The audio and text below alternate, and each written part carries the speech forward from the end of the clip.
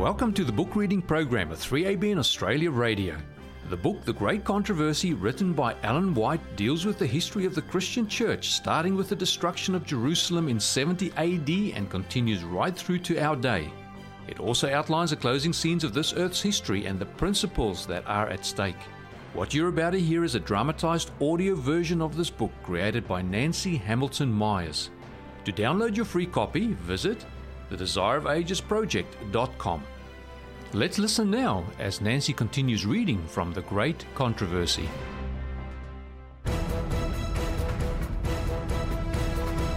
The Great Controversy, Chapter 25.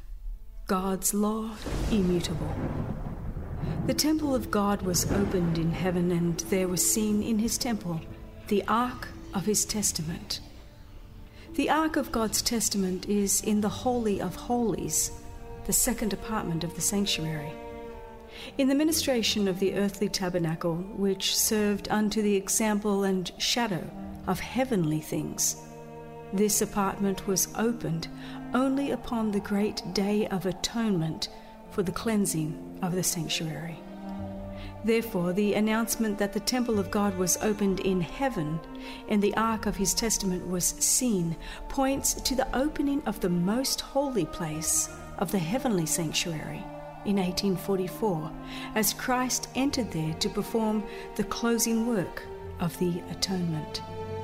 Those who by faith followed their great high priest as he entered upon his ministry in the most holy place beheld the Ark of his Testament. As they had studied the subject of the sanctuary, they had come to understand the Saviour's change of ministration, and they saw that he was now officiating before the Ark of God, pleading his blood in behalf of sinners. The Ark in the tabernacle on earth contained the two tables of stone upon which were inscribed the precepts of the law of God. The Ark was merely a receptacle for the tables of the law, and the presence of these divine precepts gave to it its value and sacredness. When the temple of God was opened in heaven, the Ark of his Testament was seen. Within the Holy of Holies, in the sanctuary in heaven, the divine law is sacredly enshrined. The law that was spoken by God himself amid the thunders of Sinai and written with his own finger on the tables of stone. The law of God in the sanctuary in heaven is the great original, of which the precepts inscribed upon the tables of stone and recorded by Moses in the Pentateuch were an unerring transcript. Those who arrived at an understanding of this important point were thus led to see the sacred, unchanging character of the divine law. They saw, as never before, the force of the Saviour's words, "Till heaven and earth pass, one jot or one tittle shall in no wise pass from the law." The law of God being a revelation of his will, a transcript of his character, must forever endure as a faithful witness in heaven.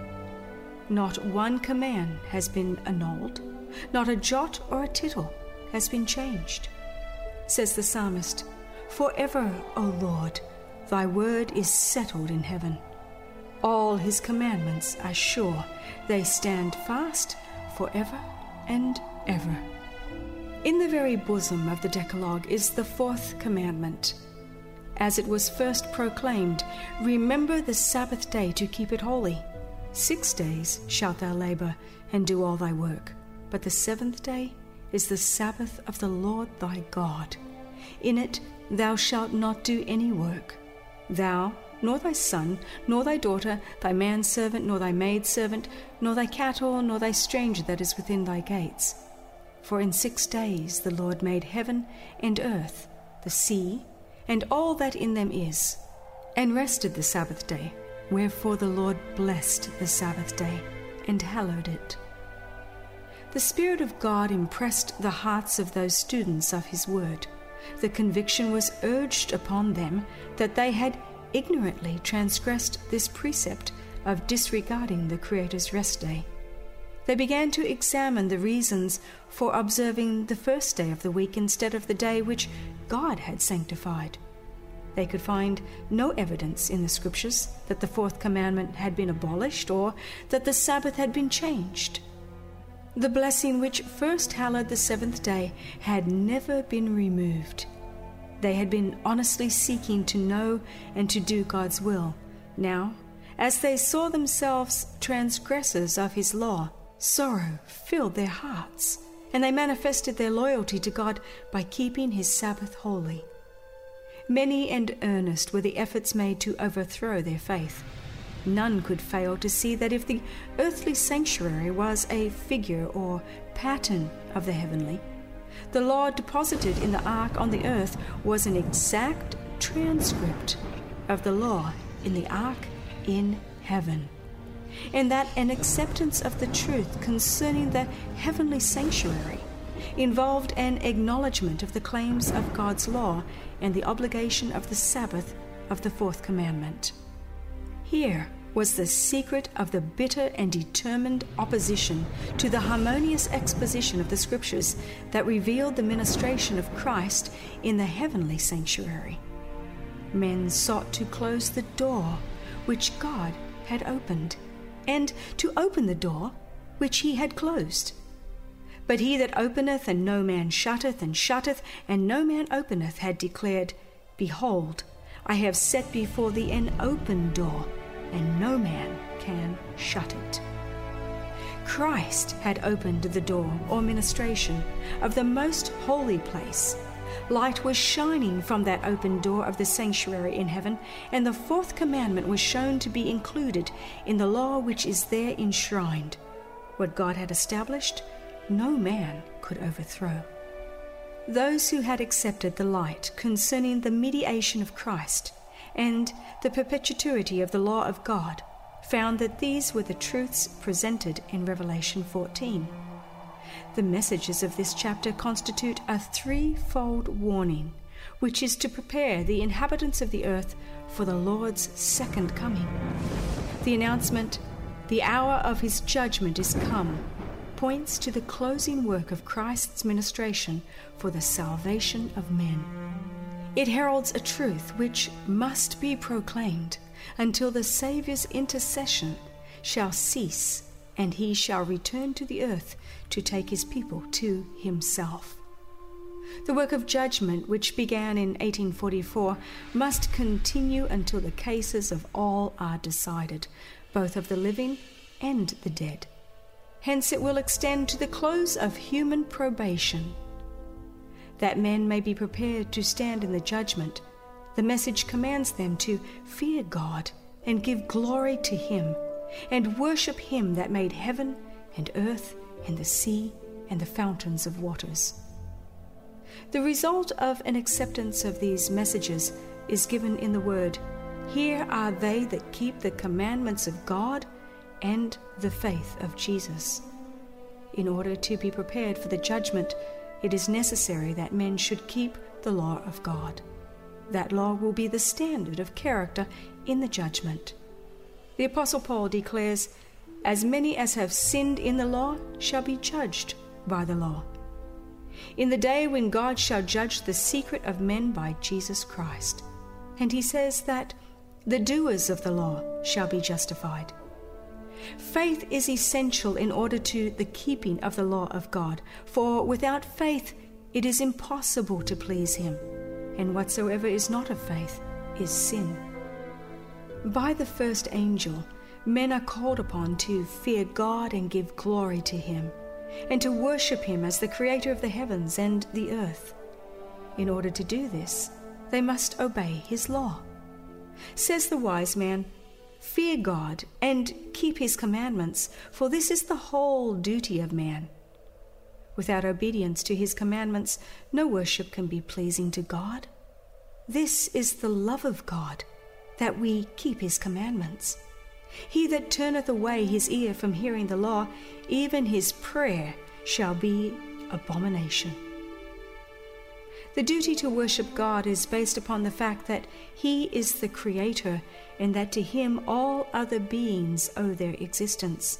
and wherever in the Bible his claim to reverence and worship above the gods of the heathen is presented, there is cited the evidence of his creative power. All the gods of the nations are idols, but the Lord made the heavens. To whom then will ye liken me, or shall I be equal? Saith the Holy One. Lift up your eyes on high, and behold who hath created these things. Thus saith the Lord that created the heavens, God himself that formed the earth and made it. I am the Lord, and there is none else. Says the psalmist, Know ye that the Lord, he is God. It is he that hath made us, and not we ourselves. O come, let us worship and bow down. Let us kneel before the Lord our Maker. And the holy beings who worship God in heaven state as the reason why their homage is due to him. Thou art worthy, O Lord, to receive glory and honor and power, for thou hast created all things.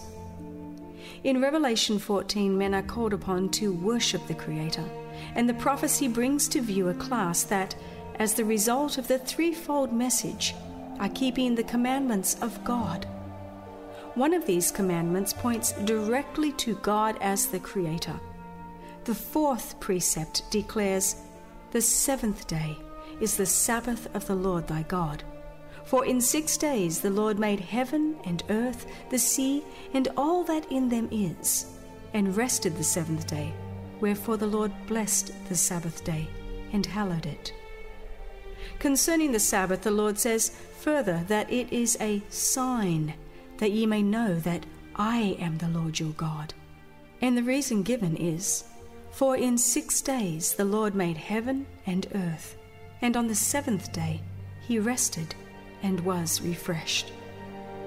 The importance of the Sabbath as the memorial of creation is that it keeps ever present the true reason why worship is due to God, because he is the Creator, and we are his creatures. The Sabbath, therefore, lies at the very foundation of divine worship, for it teaches this great truth in the most impressive manner, and no other institution does this. The true ground of divine worship, not of that on the seventh day merely, but of all worship, is found in the distinction between the Creator and his creatures. This great fact can never become obsolete and must never be forgotten. It was to keep this truth ever before the minds of men that God instituted the Sabbath in Eden. And so long as the fact that he is our Creator continues to be a reason why we should worship him, so long the Sabbath will continue as its sign and memorial. Had the Sabbath been universally kept, man's thoughts and affections would have been led to the Creator as the object of reverence and worship, and there would never have been an idolater, an atheist, or an infidel. The keeping of the Sabbath is a sign of loyalty to the true God, him that made heaven and earth and the sea and the fountains of waters. It follows that the message which commands men to worship God and keep his commandments will especially call upon them to keep the fourth commandment. In contrast to those who keep the commandments of God and have the faith of Jesus, the third angel points to another class against whose errors a solemn and fearful warning is uttered. If any man worship the beast and his image, and receive his mark in his forehead or in his hand, the same shall drink of the wine of the wrath of God. A correct interpretation of the symbols employed is necessary to an understanding of this message. What is represented by the beast, the image, the mark? The line of prophecy in which these symbols are found begins with Revelation 12, with the dragon that sought to destroy Christ at his birth. The dragon is said to be Satan. He it was that moved upon Herod to put the Savior to death, but the chief agent of Satan in making war upon Christ and his people during the first centuries of the Christian era was the Roman Empire, in which paganism was the prevailing religion. Thus, while the dragon primarily represents Satan, it is, in a secondary sense, a symbol of pagan Rome. In chapter 13, verses 1 through 10, is described another beast, like unto a leopard, to which the dragon gave his power and his seat and great authority. This symbol, as most Protestants have believed, represents the papacy, which succeeded to the power and seat and authority once held by the ancient Roman Empire. Of the leopard-like beast, it is declared, "There was given unto him a mouth, speaking great things and blasphemies. And he opened his mouth in blasphemy against God, to blaspheme his name and his tabernacle, and them that dwell in heaven. And it was given unto him to make war with the saints, and to overcome them, and power was given him over all kindreds and tongues and nations." This prophecy, which is nearly identical with the description of the little horn of Daniel 7, unquestionably points to the papacy. Power was given unto him to continue 42 months, and, says the prophet, "I saw one of his heads as it were wounded to death." And again, "He that leadeth into captivity shall go into captivity. He that killeth with the sword must be killed with the sword." The 42 months are the same as the time and times and the dividing of time, 3 years and a half, or 1260 days of Daniel 7. The time during which the papal power was to oppress God's people. This period, as stated in preceding chapters, began with the supremacy of the papacy in AD 538 and terminated in 1798. At that time, the Pope was made captive by the French army. The papal power received its deadly wound, and the prediction was fulfilled: "He that leadeth into captivity shall go into captivity." At this point, another symbol is introduced. Says the prophet, "I beheld another beast coming up out of the earth, and he had 2 horns like a lamb." Both the appearance of this beast and the manner of its rise indicate that the nation which it represents is unlike those presented under the preceding symbols. The great kingdoms that have ruled the world were presented to the prophet Daniel as beasts of prey, rising when the 4 winds of heaven strove upon the great sea. In Revelation 17, an angel explained that waters represent peoples and multitudes and nations and tongues. Winds are a symbol of strife. The 4 winds of heaven striving upon the great sea represent the terrible scenes of conquest and revolution by which kingdoms have attained to power. But the beast with lamb-like horns was seen coming up out of the earth. Instead of overthrowing other powers to establish itself, the nation thus represented must arise in territory previously unoccupied and grow up gradually and peacefully. It could not then arise among the crowded and struggling nationalities of the Old World, that turbulent sea of peoples and multitudes and nations and tongues. It must be sought in the Western continent. What nation of the New World was in 1798 rising into power, giving promise of strength and greatness, and attracting the attention of the world? The application of this symbol admits of no question. One nation, and only one, meets the specifications of this prophecy. It points unmistakably to the United States of America. Again and again, the thought, almost the exact words, of the sacred writer has been unconsciously employed by the orator and the historian in describing the rise and growth of this nation. The beast was seen coming up out of the earth, and according to the translators, the word here rendered coming up literally signifies to grow or spring up as a plant. And as we have seen, the nation must arise in territory previously unoccupied. A prominent writer describing the rise of the United States speaks of the mystery of her coming forth from vacancy and says, like a silent seed, we grew into an empire.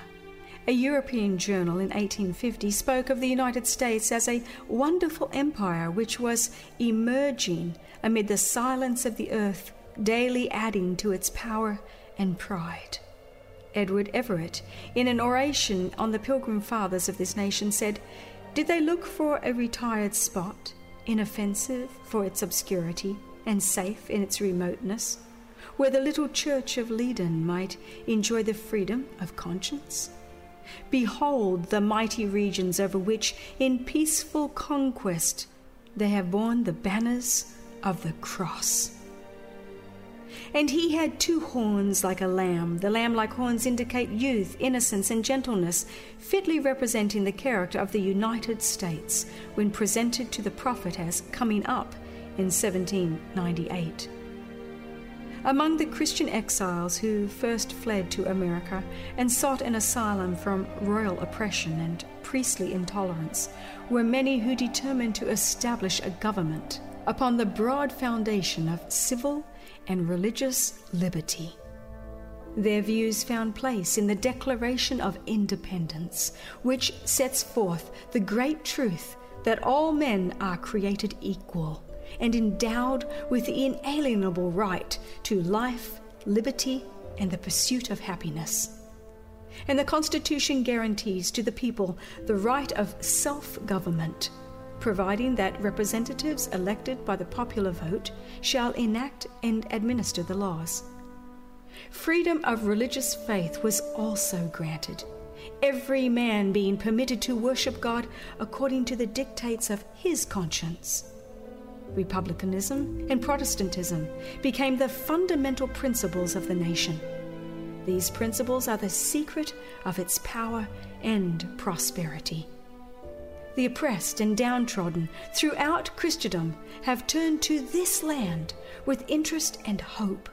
Millions have sought its shores, and the United States has risen to a place among the most powerful nations of the earth.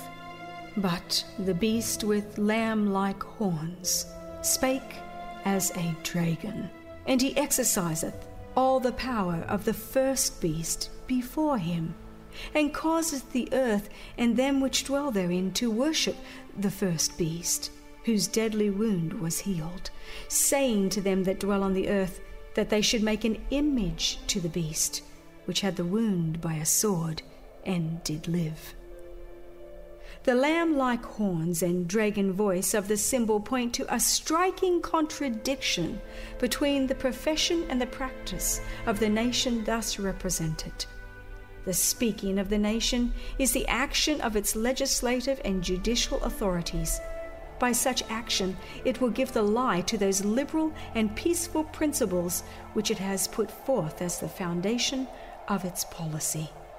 The prediction that it will speak as a dragon and exercise all the power of the first beast plainly foretells a development of the spirit of intolerance and persecution that was manifested by the nations represented by the dragon and the leopard-like beast.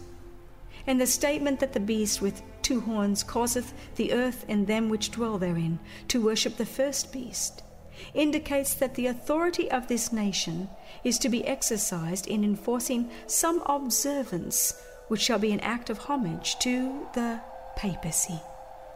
Such action would be directly contrary to the principles of this government, to the genius of its free institutions, to the direct and solemn avowals of the Declaration of Independence, and to the Constitution.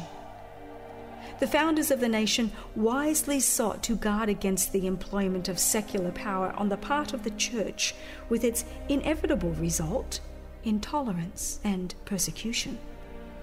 The Constitution provides that Congress shall make no law respecting an establishment of religion or prohibiting the free exercise thereof. and that no religious test shall ever be required as a qualification to any office of public trust under the United States. Only in flagrant violation of these safeguards to the nation's liberty can any religious observance be enforced by civil authority. But the inconsistency of such action is no greater than is represented in the symbol. It is the beast with lamb-like horns, in profession pure, gentle, and harmless, that speaks as a dragon, saying to them that dwell on the earth that they should make an image to the beast. Here is clearly presented a form of government in which the legislative power rests with the people, a most striking evidence that the United States is the nation denoted in the prophecy. But what is the image to the beast, and how is it to be formed? The image is made by the two-horned beast, and is an image to the beast. It is also called an image of the beast. Then, to learn what the image is like and how it is to be formed, we must study the characteristics of the beast itself, the papacy. When the early church became corrupted by departing from the simplicity of the gospel and accepting heathen rites and customs, she lost the spirit and power of God. And in order to control the consciences of the people, she sought the support of the secular power. The result was the papacy, a church that controlled the power of the state and employed it to further her own ends, especially for the punishment of heresy. In order for the United States to form an image of the beast, the religious power must so control the civil government that the authority of the state will also be employed by the church to accomplish her own ends. Whenever the church has obtained secular power, she has employed it to punish dissent from her doctrines. Protestant churches that have followed in the steps of Rome by forming alliance with worldly powers have manifested a similar desire to restrict liberty of conscience. An example of this is given in the long-continued persecution of dissenters by the Church of England. During the 16th and 17th century, thousands of nonconformist ministers were forced to flee from their churches, and many, both of pastors and people, were subjected to fine, imprisonment, torture, and martyrdom. It was apostasy that led the early church to seek the aid of the civil government, and this prepared the way for the development of the papacy, the beast. Said Paul, "There shall come a falling away, and that man of sin be revealed." So apostasy in the church will prepare the way for the image to the beast. The Bible declares that before the coming of the Lord there will exist a state of religious declension similar to that in the first centuries. In the last days perilous times shall come, for men shall be lovers of their own selves, covetous, boasters, proud, blasphemers, disobedient to parents, unthankful, unholy, without natural affection, truce breakers, false accusers, incontinent, fierce, despisers of those that are good, traitors, heady, high-minded, lovers of pleasure more than lovers of God, having a form of godliness, but denying the power thereof. Now the Spirit speaketh expressly that in the latter times some shall depart from the faith, giving heed to seducing spirits and doctrines of devils. Satan will work with all power and signs and lying wonders, and with all deceivableness of unrighteousness, and all that received not the love of the truth, that they might be saved, will be left to accept strong delusion, that they should believe a lie. When this state of ungodliness shall be reached, the same results will follow as in the first centuries.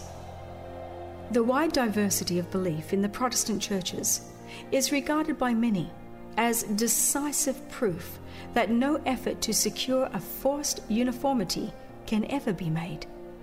But there has been for years in churches of the Protestant faith a strong and growing sentiment in favor of a union based upon common points of doctrine.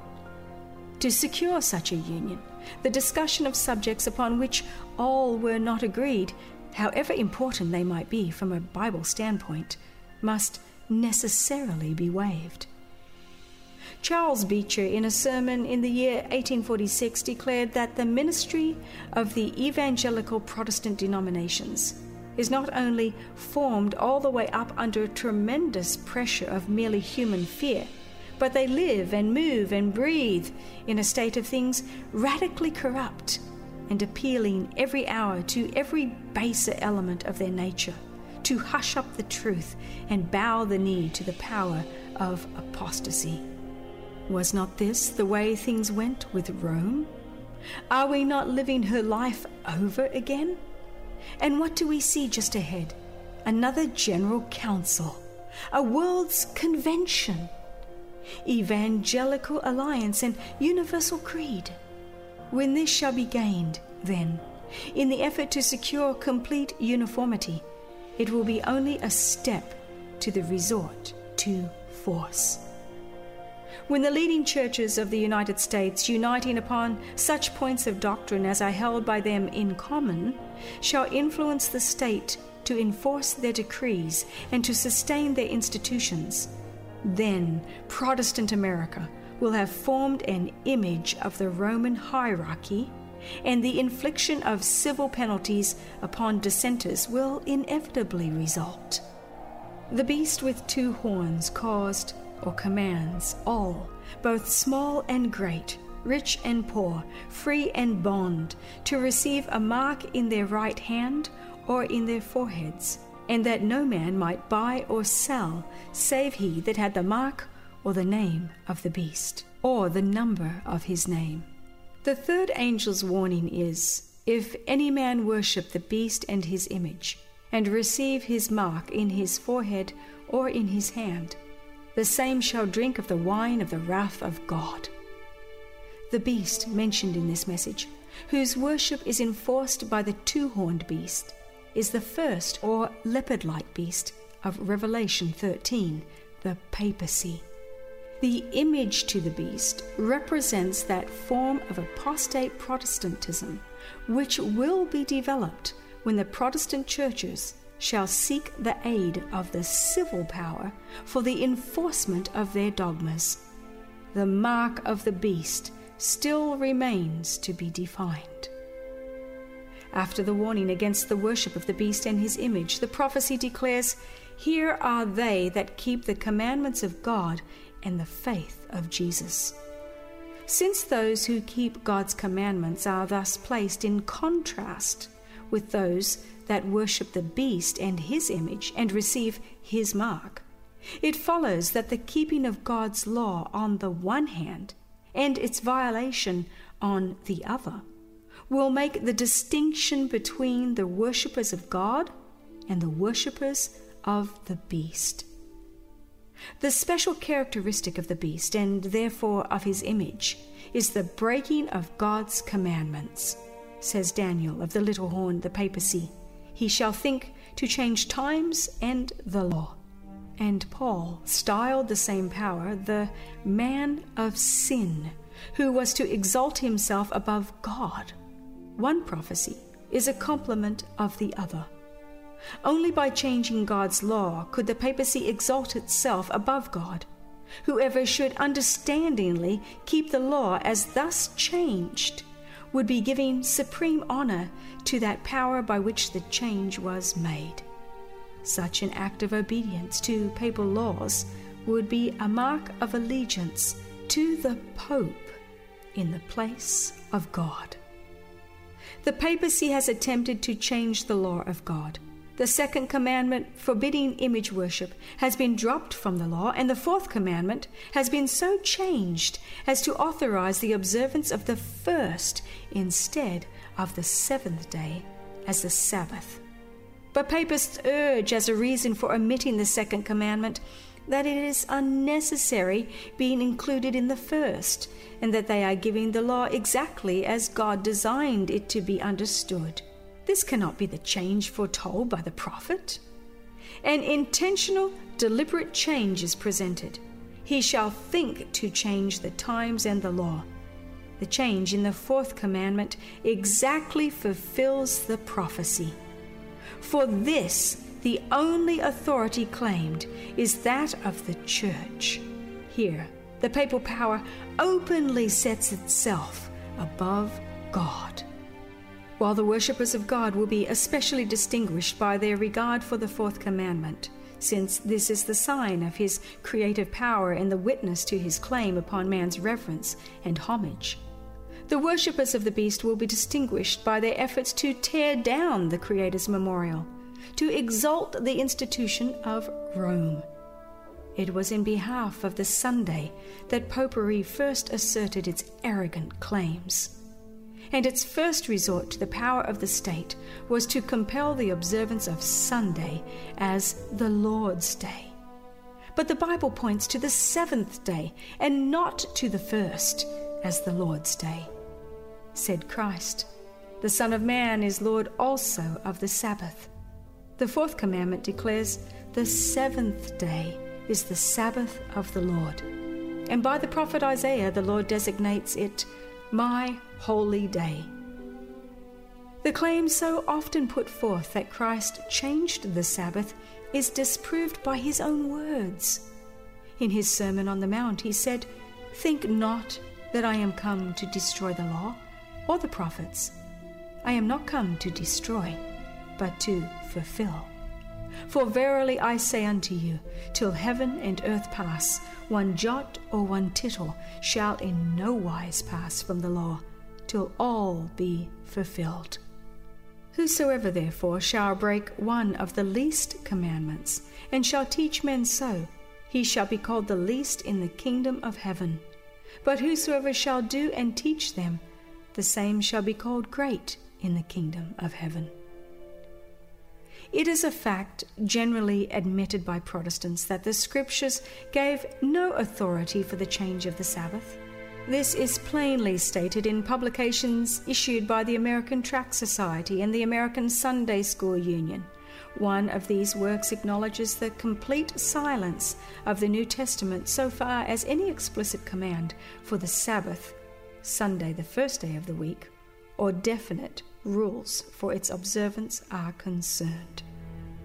Another says, up to the time of Christ's death, no change had been made in the day, and so far as the record shows, they, the apostles, did not give any explicit command enjoining the abandonment of the seventh-day Sabbath and its observance on the first day of the week. Roman Catholics acknowledge that the change of the Sabbath was made by their church and declare that Protestants, by observing the Sunday, are recognizing her power. In the Catholic Catechism of Christian Religion, in answer to a question as to the day to be observed in obedience to the fourth commandment, this statement is made: "During the Old Law, Saturday was the day sanctified, but the Church, instructed by Jesus Christ and directed by the Spirit of God, has substituted Sunday for Saturday. So now we sanctify the first, not the seventh day. Sunday means and now is the day of the Lord." As the sign of the authority of the Catholic Church, papist writers cite the very act of changing the Sabbath into Sunday, which Protestants allow of, because by keeping Sunday they acknowledge the Church's power to ordain feasts and to command them under sin. What then is the change of the Sabbath but the sign or mark of the authority of the Roman Church, the mark of the beast? The Roman Church has not relinquished her claim to supremacy, and when the world and the Protestant churches accept a Sabbath of her creating, while they reject the Bible Sabbath, they virtually admit this assumption. They may claim the authority of tradition and of the fathers for the change, but in so doing they ignore the very principle which separates them from Rome, that the Bible, and the Bible only, is the religion of Protestants. The papers can see that they are deceiving themselves, willingly closing their eyes to the facts in the case. As the movement for Sunday enforcement gains favour, he rejoices, feeling assured that it will eventually bring the whole Protestant world under the banner of Rome. Romanists declare that the observance of Sunday by the Protestants is an homage they pay, in spite of themselves, to the authority of the Catholic Church. The enforcement of Sunday keeping on the part of Protestant churches is an enforcement of the worship of the papacy, of the beast. Those who, understanding the claims of the fourth commandment, choose to observe the false instead of the true Sabbath, are thereby paying homage to that power by which alone it is commanded. But in the very act of enforcing a religious duty by secular power, the churches would themselves form an image to the beast. Hence, the enforcement of Sunday keeping in the United States would be an enforcement of the worship of the beast and his image. But Christians of past generations observed the Sunday, supposing that in so doing they were keeping the Bible Sabbath. And there are now true Christians in every church not accepting the Roman Catholic communion, who honestly believe that Sunday is the Sabbath of divine appointment. God accepts their sincerity of purpose and their integrity before him. But when Sunday observance shall be enforced by law, and the world shall be enlightened concerning the obligation of the true Sabbath, then whoever shall transgress the command of God to obey a precept which has no higher authority than that of Rome will thereby honor popery above God. He is paying homage to Rome and to the power which enforces the institution ordained by Rome. He is worshipping the beast and his image. As men then reject the institution which God has declared to be the sign of his authority, and honor in its stead that which Rome has chosen as the token of her supremacy, they will thereby accept the sign of allegiance to Rome, the mark of the beast. And it is not until the issue is thus plainly set before the people, and they are brought to choose between the commandments of God and the commandments of men, that those who continue in transgression will receive the mark of the beast. The most fearful threatening ever addressed to mortals is contained in the third angel's message. That must be a terrible sin which calls down the wrath of God unmingled with mercy. Men are not to be left in darkness concerning this important matter. The warning against this sin is to be given to the world before the visitation of God's judgments, that all may know why they are to be inflicted and have opportunity to escape them. Prophecy declares that the first angel would make his announcement to every nation and kindred and tongue and people. The warning of the third angel, which forms a part of the same threefold message, is to be no less widespread. It is represented in the prophecy as being proclaimed with a loud voice by an angel flying in the midst of heaven, and it will command the attention of the world. In the issue of the contest, all Christendom will be divided into two great classes: those who keep the commandments of God and the faith of Jesus, and those who worship the beast and his image and receive his mark. Although church and state will unite their power to compel all, both small and great, rich and poor, free and bond, to receive the mark of the beast, yet the people of God will not receive it. The prophet of Patmos beholds them that had gotten the victory over the beast, and over his image, and over his mark, and over the number of his name, stand on the sea of glass, having the harps of God and singing the song of Moses and the Lamb.